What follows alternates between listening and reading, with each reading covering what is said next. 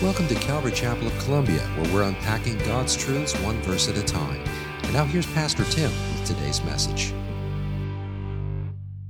Bible, would you raise your hand? We want to make sure you have the Word of God in your lap this morning. If you need a Bible, raise your hand. We want to get you. If you have a Bible, open up to Colossians chapter 4. Colossians chapter 4. Again, if you need a Bible, raise your hand. We got them right here. If you're a guest with us this morning, we want to welcome you. We're glad you're here this morning, and what a blessing it is to be able to worship with you. There is a card in the seat back pocket in front of you called a Connect card. Fill it out, take it out to our Welcome Center, which is directly across from our sanctuary, the main entrance there.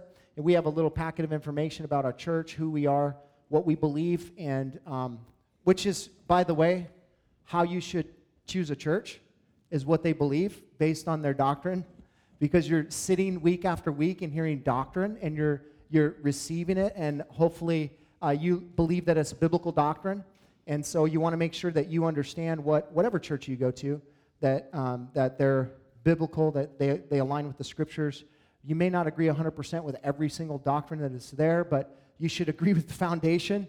And if you don't, then you probably need to find a different place to fellowship, because we need to be like-minded and as brothers and sisters in Christ, and we also need to, we don't want to sow disunity in the body, and so make sure you grab one of those, and if you're like, man, I don't know, I've never done that, well, guess what? There's a doctrine statement right in front of you, in the seat back pocket in front of you. Grab it, take it with you.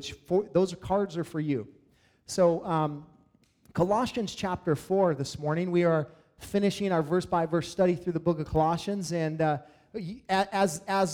we stated last time, when we finished the last book was the book of Ephesians, or Philippians. We did a little bit of a testimony the next Sunday afterwards. So guess what? Next Sunday is going to be a time of testimony.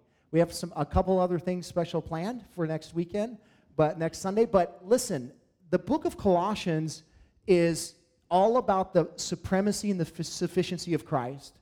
And so if we've sat through these studies verse by verse through the last couple months, I can't help but think that your life has been transformed and changed in some way. How can you sit before the Word of God, which is alive and active and sharper than any two-edged sword, and not be changed? Well, we can do it, I promise you, but has your life been changed? If it has, let's share it with one another. Let's encourage the body. And so what I'm looking for is like 5 or 6 people in our body that would be willing to say, hey, you know what? This is how the book of Colossians transformed me. Maybe it was about, you didn't understand who Jesus really is, and you came to that revelation through chapter 1, or, whatever the Lord has done in your life. Man, let's share it. You don't have to share a whole bunch. And in fact, if you're a little bit nervous of standing up here like I get oftentimes, then you know what? You can record yourself on your phone, and you could send me that recording, and we'll play it. So that way, but listen, there is no out. There is no way. You can't say, well, I don't know. No, you can do it. I promise. And it'll be encouraging. When Jesus sent the disciples 2 by 2 out, they came back, and what did they do? They shared what God had done in their lives, and it was so encouraging. Let's encourage the body. It would be awesome to hear from you. So if there's 5 or 6 people in here that the Holy Spirit right this moment is going, that's you, and it is you. It's you. The Holy Spirit's talking to you right now, so make sure that you obey Him, and you come talk to me after the service, or get with me early next week sometime so that we can plan that, all right? Everybody with that? If you're online and you want to share something with us that the Lord has done in your life, you can email me at tim@calvaryofcolumbia.org, or if you're on the radio, you can call the church, or you can check out our website, cccolumbia.org, or you can email me as well. So that does it in the way of what's going to happen next week. How about we get into this week? Colossians chapter 4. Now, we've been walking through, really, the last 2 chapters of Colossians is all about the Christian lifestyle. What does this lifestyle look like? The chapter 3, verses 1 through 17, is about the resurrected life. What does the resurrected life look like? As we moved on to last week to chapter 3, verse 18 through chapter 4, verse 1, we talked about what does the Christian's home life and their work life look like. Like what are the characteristics of somebody that's a Christian in the home and in the workplace? This morning, we're going to talk about something that I think is absolutely vital to the body of Christ. It's all about mission. It's about staying on mission. That's the title of my message this morning, Staying on Mission. We're talking about a missional lifestyle now. As Paul closes out this chapter, he's going to talk to us about, hey, I'm a Christian, great, now what? Well, you're resurrected, so your life needs to look like this. Here's how it needs to look at home and the workplace, and this is what it should look like in the world. And there are multiple different characteristics that we're going to take a look at this morning that should be in your life, things that God should be doing in your heart, and how you should be relating to others. But this is definitely not an exhaustive teaching on the subject, but there's much of the characteristics are present in our text this morning, and so we're going to take a look at it from that perspective, from a missional lifestyle perspective. And so stand with me if you would, please. We're going to read Colossians chapter 2, beginning in verse 2. Colossians 4, verse 2. Thank you. See, I need some accountability here. Continue steadfastly in prayer, being watchful in it with thanksgiving. At the same time, pray also for us that God may open to us a door for the word to declare the mystery of Christ, on account of which I am in prison, that I may make it clear which is how I ought to speak. Walk in wisdom towards outsiders, making the best use of the time. Let your speech always be gracious, seasoned with salt, so that you may know how you ought to answer each person. Tychicus will tell you all about my activities. He is a beloved brother and faithful minister and fellow servant in the Lord. I have sent him to you for this very purpose, that you may know how we are and that he may encourage your hearts. And with him Onesimus, our faithful and beloved brother, who is one of you. They will tell you of everything that has taken place here. Aristarchus, my fellow prisoner, greets you, and Mark, the cousin of Barnabas, concerning whom you have received instruction. If he comes to you, welcome him. And Jesus, who is also called Justus. These are the only men of the circumcision among my fellow workers for the kingdom of God, and they have been a comfort to me. Epaphras, who is one of you, a servant of Christ Jesus, greets you, always struggling on your behalf in his prayers, that you may stand mature and fully assured in all the will of God. For I bear him witness that he has worked hard for you and for those in Laodicea and in Hierapolis. Luke, the beloved physician, greets you, as does Demas. Give my greetings to the brothers in Laodicea and to Nympha and the church in her house. And when this letter has been read among you, have it also read in the church of the Laodiceans, and see that you also read the letter from Laodicea. And say to Archippus, see that you fulfill the ministry that you have received in the Lord. I, Paul, write this greeting with my own hand. Remember my chains. Grace be with you. Father, we thank you for your word this morning. And there are many, many things in it that we need to be reminded of this morning. Will you help us? Will you come and speak into our lives, Lord? We just want to be changed and transformed. We want to become more like Jesus. And so will you use your word this morning to just shape us, refine us, Lord. Do whatever is necessary. Get our attention today, please. We give our hearts over to you now. We ask for you to speak by the power of your Spirit in Jesus' name. Amen.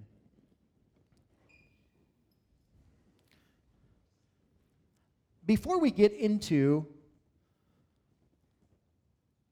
the characteristics of staying on mission, we have to understand what our mission is.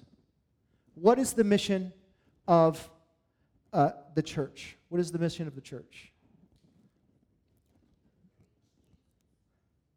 To make disciples, right? Really, honestly, now, here's the thing, is the church, when I say the church, I'm not talking about the entity, I'm talking about the individual. The body of Christ, that's the church. We're the church. Without us, there is no church. So we're the church, but there are two different missions for the individual, and then there's a mission for the entity, and we'll talk about that in a second. But the mission of the individual is Matthew chapter 28, verses 19 through 20. You know the verses. Go, therefore, and make disciples of all the nations, baptizing them in the name of the Father, the Son, the Holy Spirit, teaching them to observe all that I have commanded you. And behold, I am with you always to the end of the age. The mission of the church individual is take action. If you want to summarize it, Jesus said, go take action. You're to go, you're to make, you're to baptize, and you're to teach. Those are the action words in Matthew chapter 28, verses 19 through 20. No one is to sit on their hands. Everybody has a purpose and a mission, and it's the same one. It's to go. It's to make disciples. It's to baptize them. It's to teach them to what? Observe all that he has commanded you. That is the mission of the individual. What is the mission of the church entity? I think the church entity has not necessarily, it's that might be a secondary part. Evangelism might be a secondary part. But really the core purpose of us gathering here today is really Ephesians chapter 4, verses 11 through 16. It says this, and he, speaking of God, gave the apostles, the prophets, the evangelists, the shepherds, and the teachers. These are the offices of the church entity. So God has given these offices to the church, what? Verse 12, to equip the saints for the work of ministry, for building up the body of Christ, until we all attain to the unity of the faith and of the knowledge of the Son of God, to mature manhood, to the measure of the stature of the fullness of Christ, so that we may no longer be children tossed to and fro by the waves and carried about by every wind of doctrine, by human cunning, by craftiness in deceitful schemes. Rather, speaking the truth in love, we are to grow up in every way into him who is the head, into Christ, from whom the whole body, joined and held together by every joint with which it is equipped, when each part is working properly, makes the body grow so that it builds itself up in faith.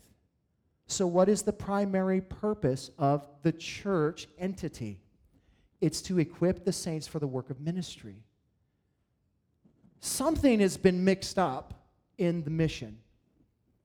The mission of the individual somehow has become the mission of the entity. Somewhere along the lines in the last how many ever years, I'm sure the guys in the 18th century saw this coming and were speaking about it. But somewhere along the lines, the church entity said, hey, we're going to focus on evangelism. We're going to focus solely on winning souls to Christ. And that's not the purpose of the entity. The purpose of the entity is for saved people to come in, to be equipped so that they can go back out and fulfill their mission, which is Matthew chapter 28, verses 19 through 20. Something is mixed up in our culture, folks, where we are saying to people, hey, come to church with me and you can get saved there. No, that's your job. That's your job. I mean, I'll gladly lead people to Christ. But here's the thing is, if I'm doing it from here, that means somebody else didn't do it. And not that God can't do that, and God does draw people, but what I'm saying is that we have an evangelistic mission as a part of the body of Christ. You as an individual have a mission, and it is to go into all the world and make disciples. He didn't say make converts. What does that mean? That means we don't just share Christ with somebody and leave them to themselves. Hey, I'm glad you received Christ. See you later. No. We're called to make disciples. That means that you take time, you sit with them, you teach them, you help them to grow in Christ. This is what the body of Christ has done. And I'll tell you what, I want to say completely, but largely ignored. Largely ignored. The Great Commission before Jesus, listen, some of the most important words that a person can say are the ones that are their last. And some of the last words that Jesus spoke were go into all the world and make disciples. I mean, if Jesus left on that note, I think it was an important note. He was saying, church, you have to go spread the gospel. You have to go out and spread the gospel. We have turned, this modern day Christianity has turned into this thing where the church has to schedule evangelism. The church has to schedule all these different things because we're not on mission. Because we're not on mission. This is a great passion of mine. It's a great passion of mine to exhort the church of Jesus Christ to go out and get on mission and do what we're called to do. Now, I don't know you, that is true. I don't know every single thing that's going on in your life, and I don't know what you're doing and what you're not doing. But statistically speaking, I do know this, that not very many people are sharing their faith. Not very many people are sharing their faith. I mean, I'll ask you a very convicting question. How many people have you led to the Lord in the last year? How many people have you led to the Lord in the last 5 years? How many people have you led to the Lord in the last 10 years?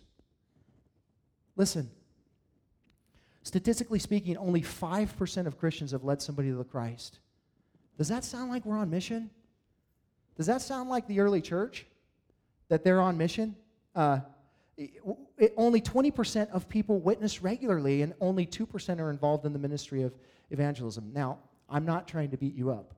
I'm trying to inform you that something has to change in the church entity. The church entity is called to disciple people. And you know, it's interesting that when you're a disciple making, when you're a church that is all about equipping, you equip people, that you bring the word.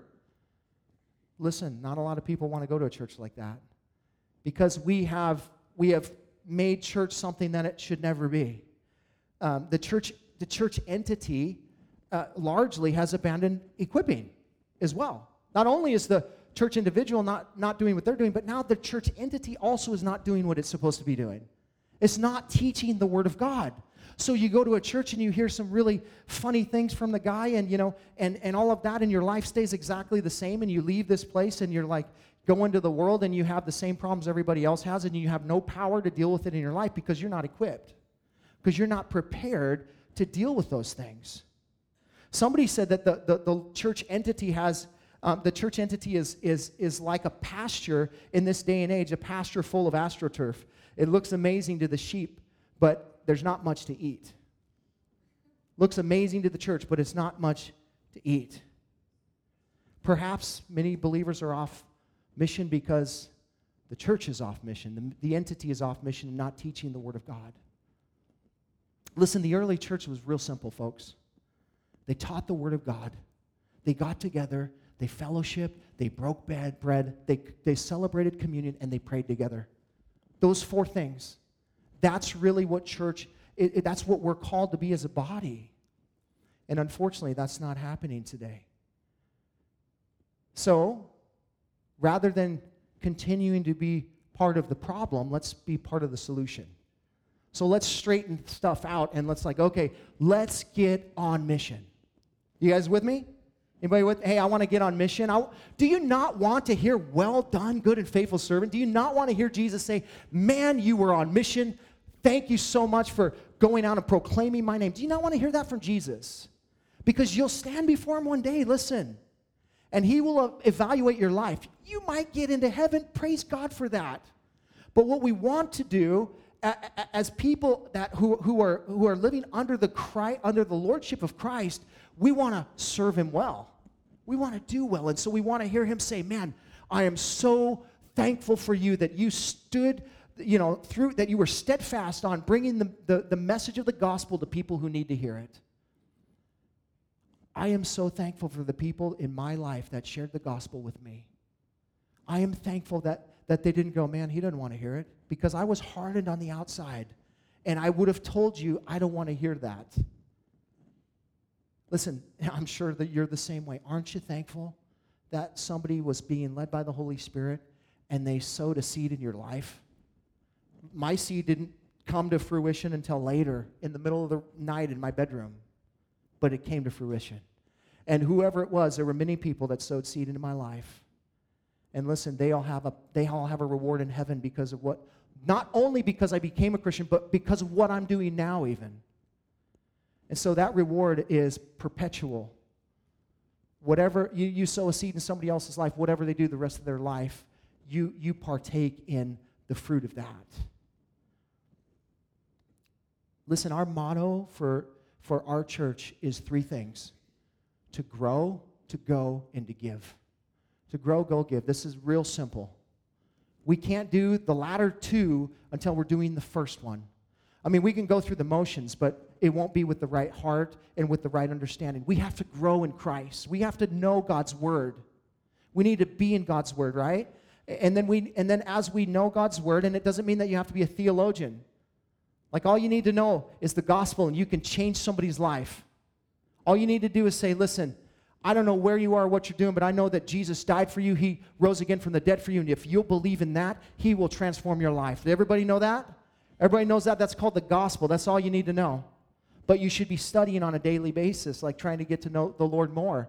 And as you do, he'll give you different projects to work on. He'll put you in different people's lives so that you can make an impact for eternity in these people's lives. And so we're called to grow in Christ, and then we're called to go and spread the gospel. We gather so that we can scatter. We come together so we can be encouraged. It's like a fueling point, and then we go back out into the world, and we tell people about Jesus, and we live our lives in such a way that it would make people raise an eyebrow, like, dude, what is up with that guy? Why is he not looking down on people, but living side by side with them, right? In such a way that they're like, dude, that guy's awesome. You know what? Because Jesus is awesome. I mean, Jesus is awesome, dude. And when you're living like Jesus, people are going to say, man, you're awesome, but it's not you. Don't you dare take his glory. You're not awesome, but Jesus is awesome. And so when you're living like Jesus and you're going out into the world, people are going to go like, man, there's something awesome about that guy. Then you can say, let me tell you what's awesome about me. It's me. No, it's Jesus. Jesus is what is awesome about me. And then you can give. Listen, part of one of the issues in the body of Christ, and this is not my plea for you to give money to the church, because you know what? That's between you and the Lord. But here's what I will tell you, is that if you hold on to all your possessions like this, the Lord will hold on to all his blessings on your life. You know, as we grow and we go and we watch God work, our hands, it's so amazing, but our hands start to do this. And they start to open up, and the Lord starts to use you as just a channel, and he starts to flood blessings in and through your life because he knows you're going to distribute them back out. So give of your time, your talents, your finances. You give to the glory of God for the kingdom of God, that the kingdom might be, the kingdom might grow. We need to get back on mission, and that is for everyone. So are you guys ready to go through this together? How do we get on mission? Number one, it always starts with prayer. It always starts with prayer. Look at verse 2. Paul says, continue steadfastly in prayer, being watchful in it with thanksgiving. Paul reminds every believer, those in Colossae, those who are reading it later, those in the Laodicean church and Hierapolis, and also us today, he is telling us all that prayer is a vital part of the Christian life. How in the world do you think you're going to stay on mission if you don't pray? Because personal prayer to God is your lifeline. It ought to be one of those things, and listen, I'm preaching to the choir here, because we all know we should pray more. I mean, one of the most detrimental one of the common things that almost everyone says is, if you could change one thing about your life, what would it be? Almost everybody would say, I could pray more. I wish I would have prayed more. I wish I would have prayed to the Lord more. Why? Because God needs to know what's going on in your life because he doesn't know? No, that's not really the point. The point is so that your heart and your mind can get aligned with his. When you pray to the Lord and you're conversing with the Lord is also aligning you with his will. You know, unless you just don't let him speak. That also can happen. We're so busy with the list of God that we're praying and we're praying, and thank you, Lord, see you later. Give him a little bit of room to breathe. Give him just a little bit of room to speak into your life. But here's the thing, if we want to be on mission for the Lord, we have to be prayerful people. We have to be people that are on our knees. We have to be people that are saying, God, I need you to align my heart with your heart. So Paul tells us that we're to continue steadfastly. Now, there's 3 different characteristics of prayer that he's talking about here. First, it's steadfastly. That means to continue to do something with intense effort despite difficulty, to devote oneself to keep on, to persist on, to hold fast and to not let go. Sounds like it might take a little work. Sounds like it might bust into a little bit of me time. That's okay, because this is valuable. This is incredible as we're called to continue steadfastly, and it's in his exhortation. He's saying, why is he telling us this? We know this. Because we need reminded. We need to be steadfast in prayer. Not only that, we also need to be watchful. He literally, to stay alert or to be on alert. This reminds me of what Jesus said in the Garden of Gethsemane, remember? When his disciples were there with him and they were praying. You know how you do that. You know, you pray with the Lord when you're sleeping. You're like, I'm praying. You know, Lord, I'm praying. And he's like, oh yeah, I hear you. Z. Hey, it's like like falling asleep and have your finger on the Z button. Z, you know, you're praying. He goes back to his disciples and he says, man, can't you guys just watch and pray for just a minute? But I love what he says. The spirit is willing, but the flesh is weak. God isn't beating you up on prayer. He's just stating the facts. Listen, I know that your body is tired. I know that your flesh is distracted, but the spirit is willing. So who are you going to yield to? You're going to yield to the flesh, you're going to yield to the spirit. If you hit the pillow and you're asleep like that, that's probably not a good time to say, okay, that's going to be my prayer time.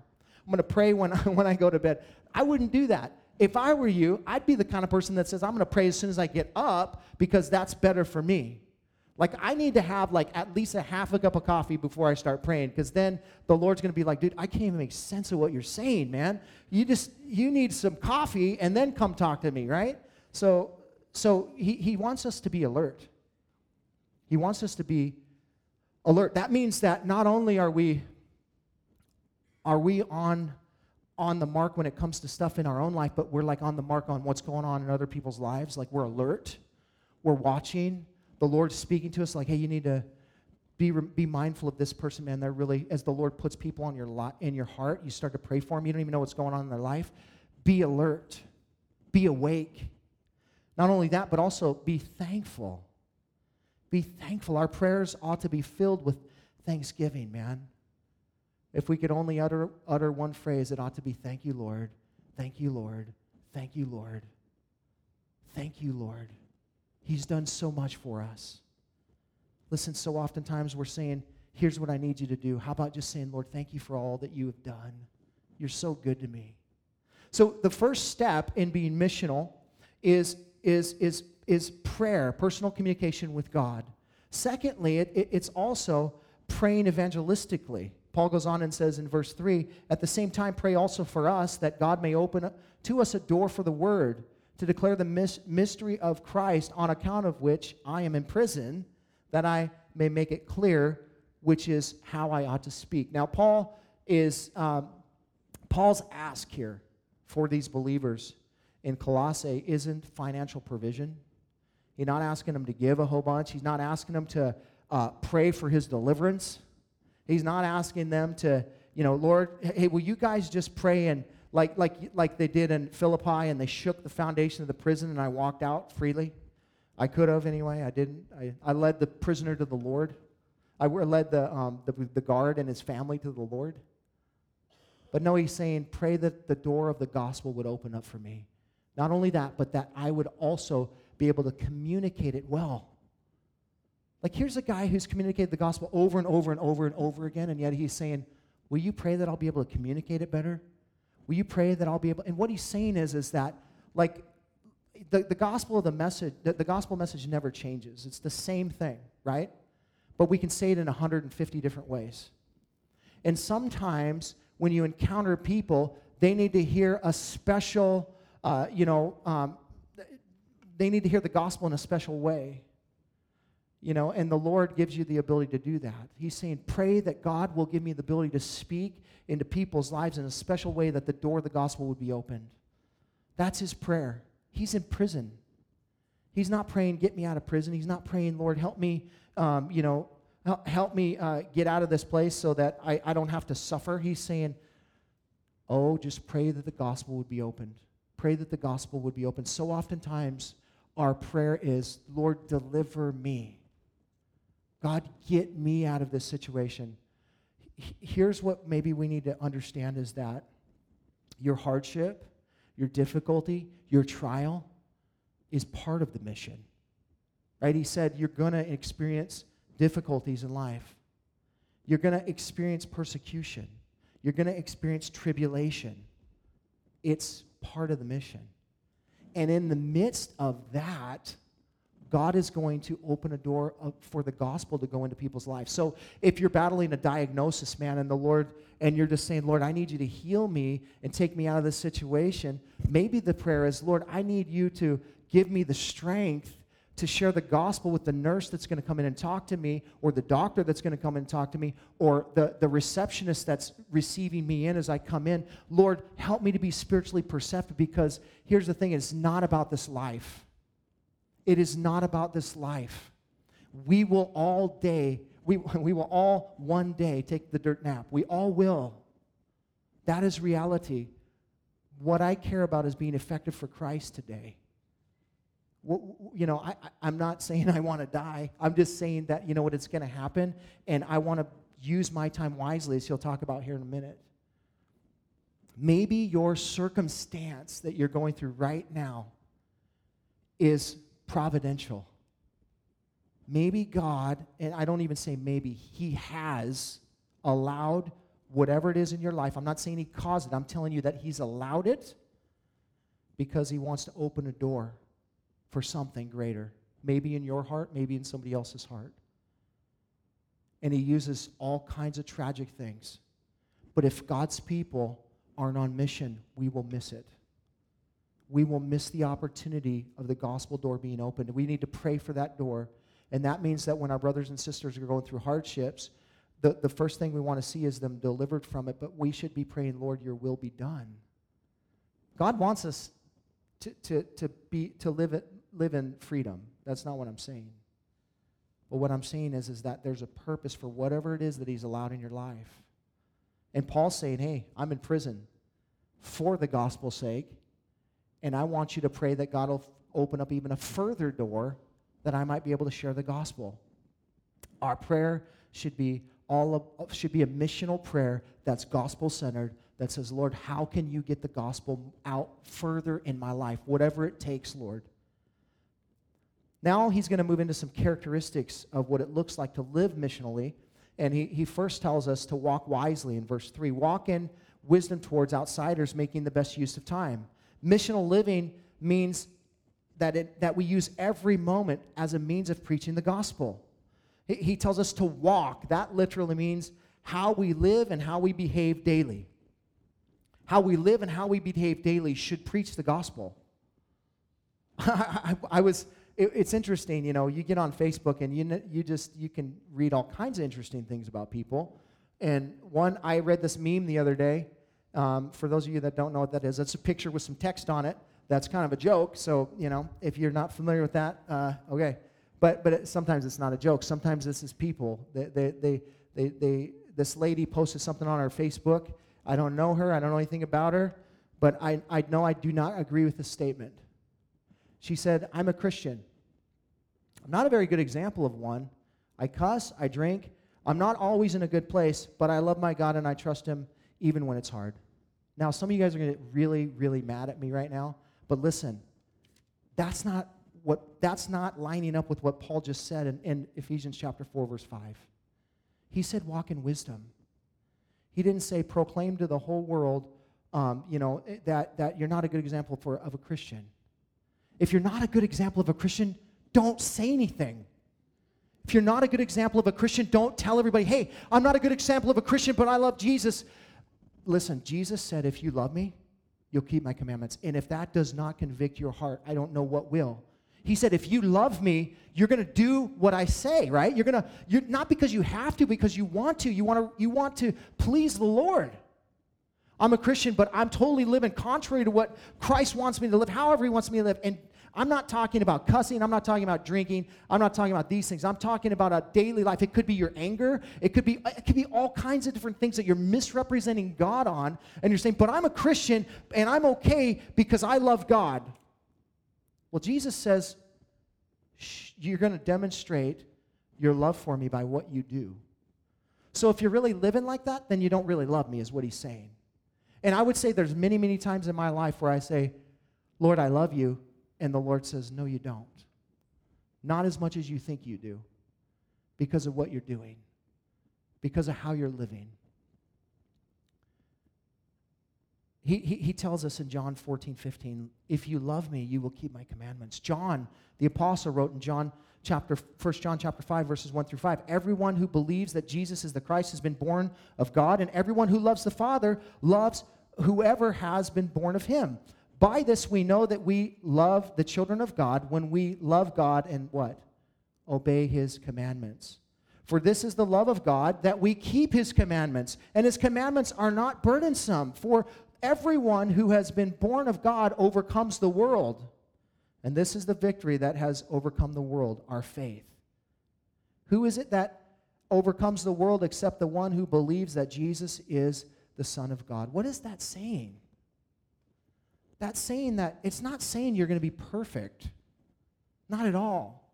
But it is saying that there's a standard, and you should kind of try and shoot for it. Like, you know, we live under grace, yes. And it's not about the law. The law is not the way that we get saved, but it should demonstrate that we are saved. We don't get legalistic, but we appeal to the law of love. So we love God by doing what he says. Jesus, I love you, so I'm going to share you with other people. Jesus, I love you, and so I'm going to do the good things, the good deeds that you have me to do. These things, why am I doing them? Because you love Christ. Listen to me. Everything that you do in your life is a result of love. Everything. If you're sinning, it's because you love yourself. You know, if you're a giver, it's because you love people, and that's why you do it. Whatever you do in your life is a result of love. Love is your motivation, and it's love for self, and it's love for other people. It's love for things. Some of us work our tails off, you know, crazily because we love things. And that's why we do it. Love is the motivation, folks. Ask yourself, look into your life today and say, what do I really love? All you have to do is look around. What is your life circling around? What is your pursuit? That's what you really love. Jesus said, if you love me, you're going to do what I say. Paul says, walk in wisdom. Walk in wisdom. So love Christ and do what he says. He's telling us, making the best use of the time. Listen, you don't know how much time you have, and I don't know how much time I have. We don't know how much time we have, right? Like, there's a prophetic time clock ticking. There's also a biological time clock ticking. And so time is a factor. Like, you don't have forever. You've got a period of time that you can sell yourself up to the Lord, and you can do whatever it is that he's calling you to do, or you don't have to. You can do what you want. He's not going to make you do it. But I'm just telling you that we need to walk in wisdom towards outsiders because we don't have a lot of time. You don't have time to screw around, man. It's time to get serious, like for real. I know me, I'm 47 years old. My dad died at 64. So let's say I follow his path. 20 years. I got 20 years. No, we don't know how much time we have. And I want to do everything I can to live for the Lord.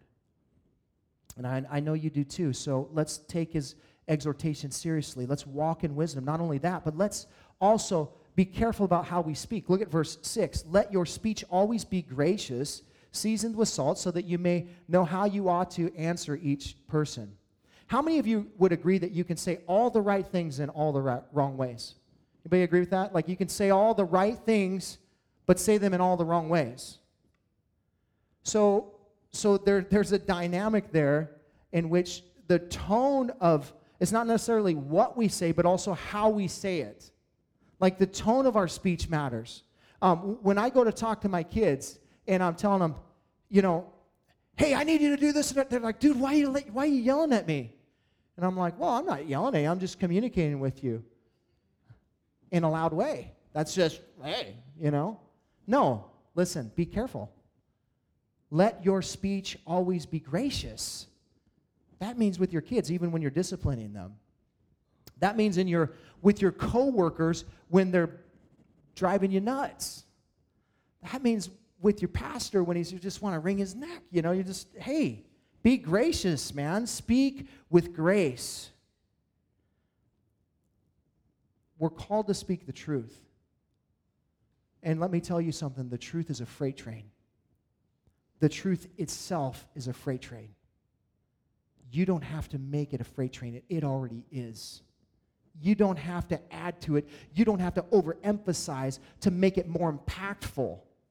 This is God's word. It is impactful. He needs not your help. Why do you think Jonathan Edwards spoke in monotone? He spoke in monotone because God's word doesn't need his help. You know, we don't have to overemphasize things because we want to make it impactful. God's word, the truth is impactful. But we just need to simply speak it in grace. Jesus did that. He spoke the truth always, but he spoke it graciously. You know, when he went to his hometown, and it says he went into a synagogue, and they asked him to do the reading there. And so he grabs the scroll of Isaiah, he pulls it out, and he reads this portion of Scripture that's speaking about him. And then in Luke chapter 4, verse 21, you can read the whole account later, but he said, today, this Scripture has been fulfilled in your hearing. Now check this out. Verse 22 says, and all spoke well of him and marveled at the gracious words that were coming from his mouth. And they said, is not this Joseph's son? Whoa. They didn't know what was coming. The freight train was coming. He's being gracious. And listen, we can speak graciously into people's lives, but the truth will level people. And it's not us doing it. Jesus goes on to tell them, listen, you guys are unbelieving. He doesn't say it plainly like that. He quotes some scriptures from the Old Testament, and then then it says, as soon as he was done with that, all in the synagogue were filled with wrath. And the account goes on to say that they led him out to the knoll where they were going to throw him off and kill him. His own hometown, man. Like, they got so upset with him. Why? Not because of how he said something, but because of what he said. His words are gracious, but his word is a demolition ball. And that's why we need to be in his word. Because we get all these false premises built up in our minds, all our little doctrines that we think are good until we come across the word of God, and then the Lord says, I need to knock that down, and he sends the wrecking ball through in a gracious way. Because he loves you. That's why he does it. Paul goes on to say it needs to have a little bit of, a little bit of flavor to it. It needs to be tasteful but truthful. So he says also it needs to be seasoned with salt. Now, salt is interesting because it not only gives flavor, but it makes things palatable. But listen, if it gets in a wound, it hurts. You ever got salt into a wound before? It hurts, but you know what it also does? Purifies. It cleans. It cleans. God's word sometimes is going to hurt you.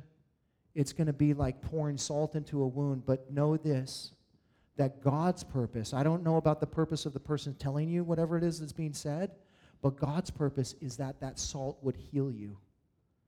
He wants his word to bring healing in your life, and that's why it's salt. It can do that. We should take the advice of David in Psalm chapter 141, verse 3. Set a guard, O Lord, over my mouth.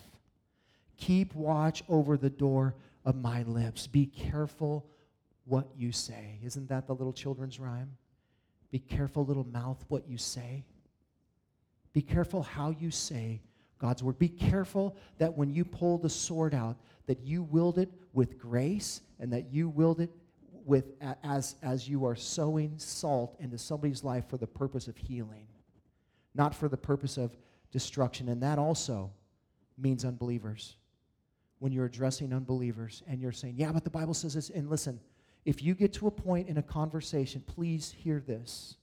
If you get into a point of a conversation where you are going for the jugular, God is not glorified. Stop talking, please. And you can just say, whoa, whoa. And you should be your own governor there. But if you can't listen to the person telling you, whoa, whoa, brother, whoa, sister, you need to chill out. Don't take that personally. So you can say that to me if you want. Be like, cool, I'll chill out.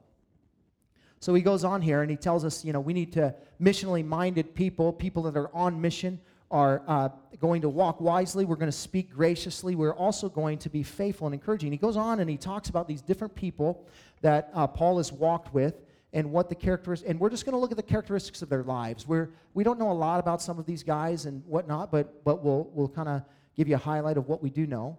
But he goes on here in verse 7. He says, Tychicus will tell you all about my activities. He mentions Tychicus and he mentions Onesimus here.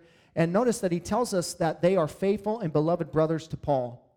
Now, Tychicus is apparently the one who's going to carry this letter to them. He was with Paul in Ephesus on the third missionary journey to Jerusalem, where Paul was arrested and sent to Rome. And all the while, Tychicus stood by his side. He supported Paul, and he was a source of encouragement to Paul. Oh, how wonderful it is to have a Tychicus in your life, isn't it? Isn't it somebody that's with you through the thick and thin, that is just by your side, but is also encouraging you along the way, saying, hey, man, just keep looking to Jesus. Keep looking to Jesus. Just know that the Lord is at work, and he knows what he's doing. Then he's talking about Onesimus, and Onesimus is kind of an interesting cat. He's from Colossae, and he was a runaway slave, and so Philemon was his slave owner, and he said, I'm out of here. He ran away from him, and he got to know Paul in Rome. He got saved, and Paul understood his story. He heard about his story, and what did he do? He said, dude, you need to go back. You need to make this right. You need to go talk to Philemon. You need to tell him, listen, I got saved.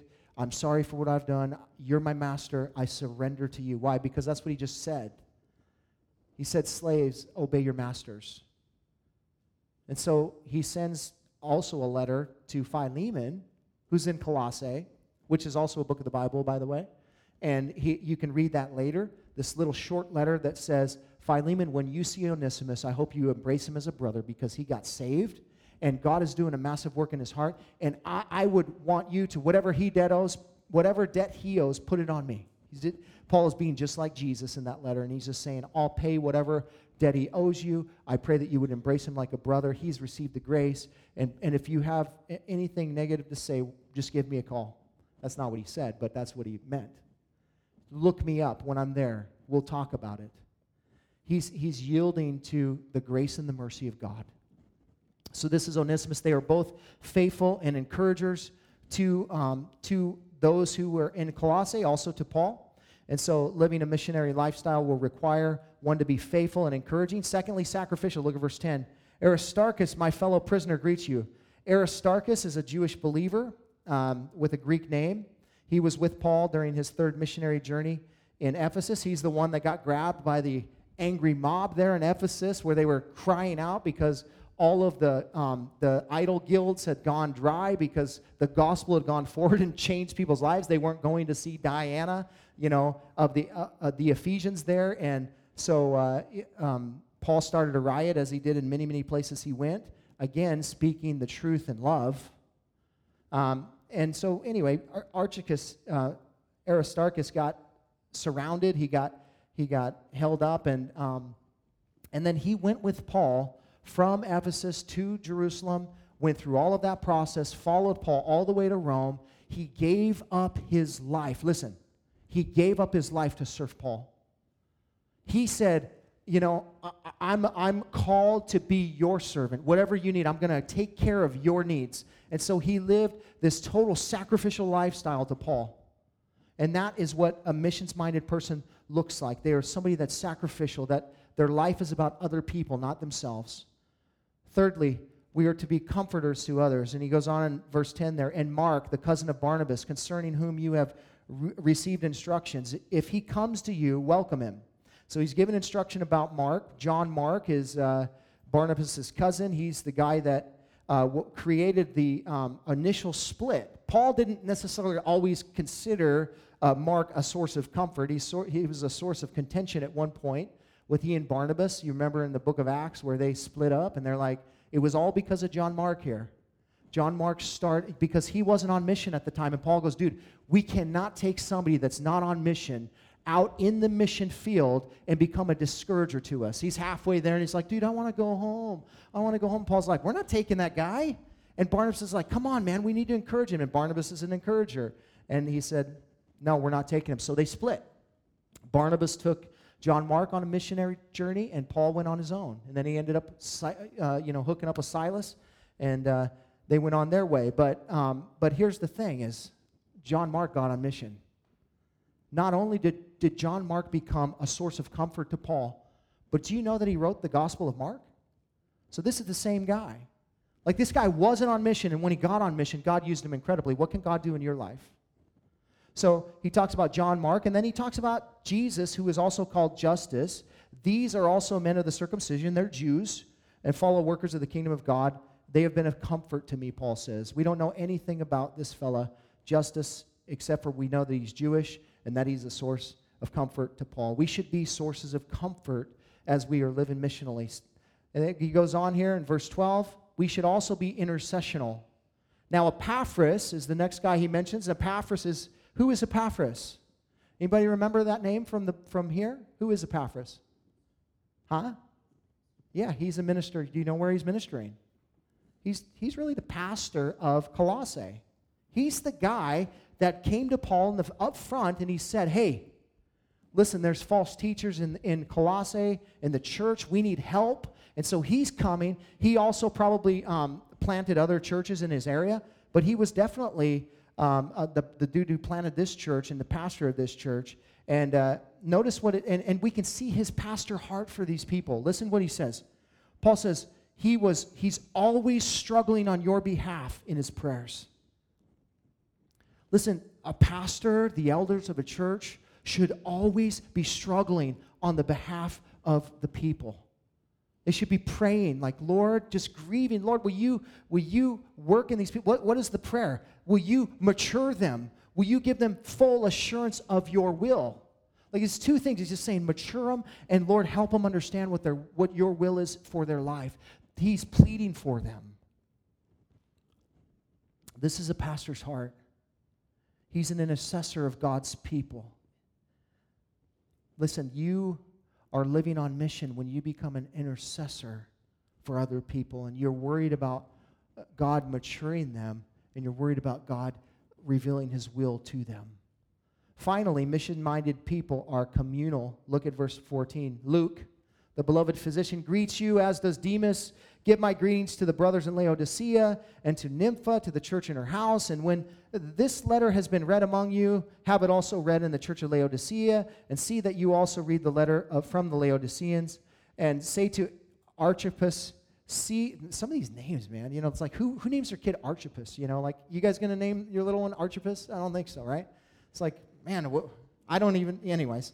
And say to Archippus, see that you fulfill the ministry that you have been received in the Lord. I, Paul, write this greeting with my own hand. Remember my chains. Grace be to you. Now, there's three people that are mentioned in this passage. It's Luke, it's Demas, and it's Paul himself. All three of these guys have the same mind. They're about the body of Christ. Listen, Luke doesn't know these guys, but he's saying, tell him I said hi. Hey, just make sure you tell him I said hi, Paul, because I love those guys. And Demas is the same thing, man. He's like, tell them that I said hi. And Paul's saying, hey, we greet you guys, man. You are our brothers. And we greet the brothers in Laodicea. And tell Nympha, they're just glorying over the body. Now, Paul hasn't been here yet.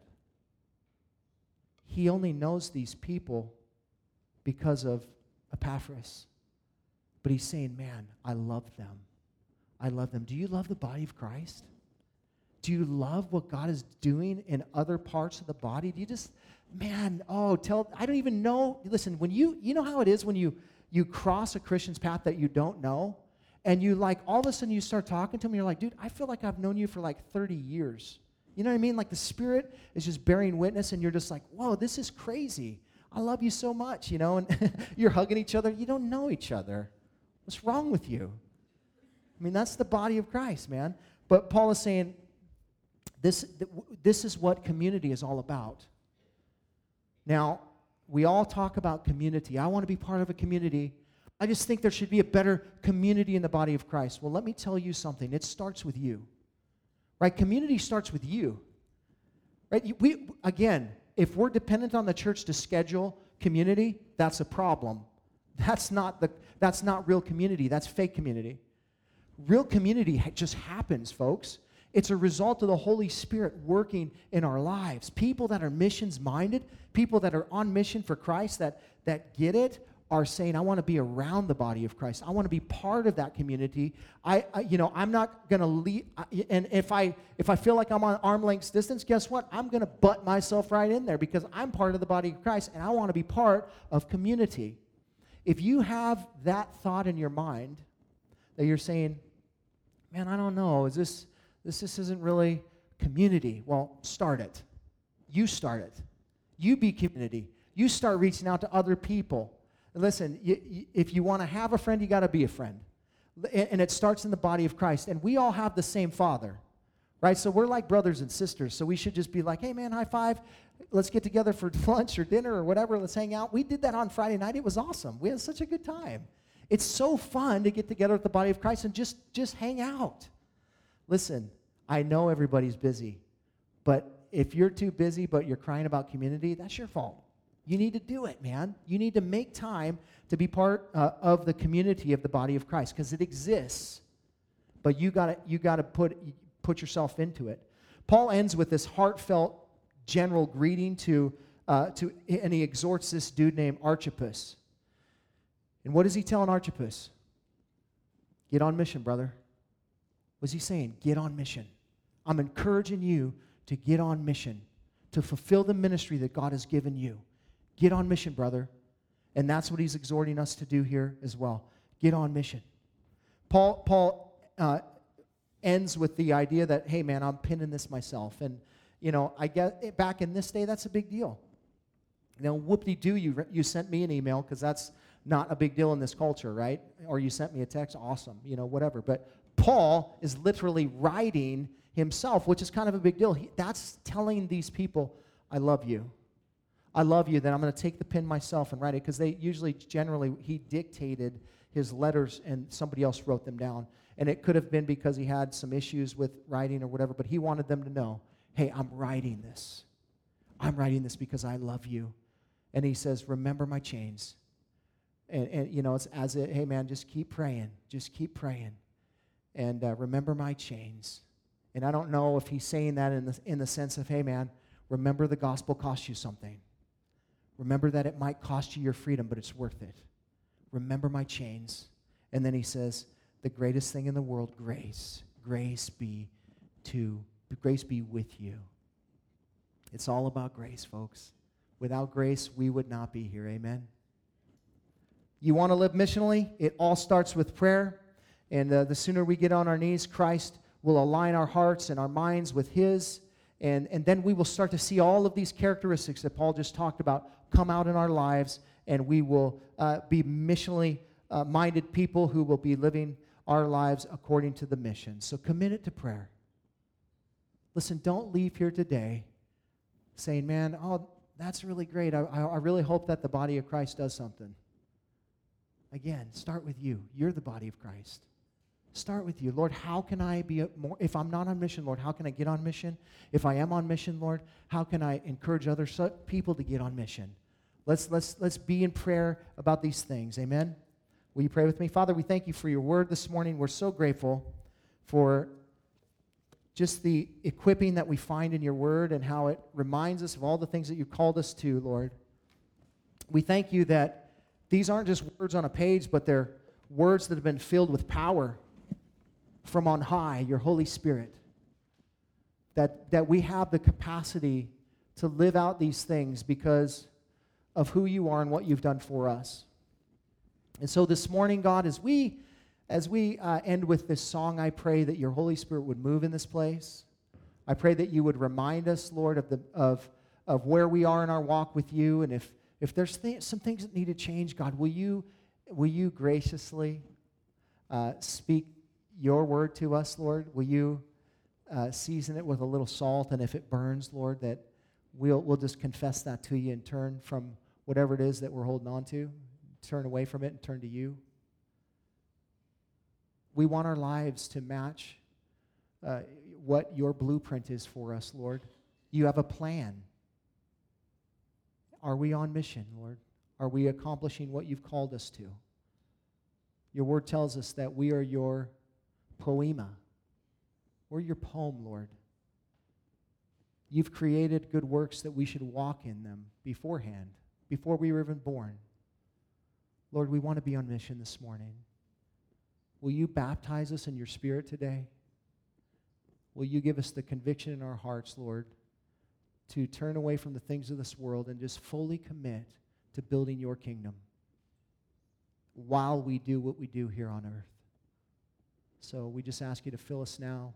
We thank you, Lord, in Jesus' name. Amen. Thanks for listening. You can hear more of Pastor Tim's studies through the Word of God on our website, www.calvaryofcolumbia.org. Thanks again for listening, and we hope you'll join us again as we continue to study God's Word.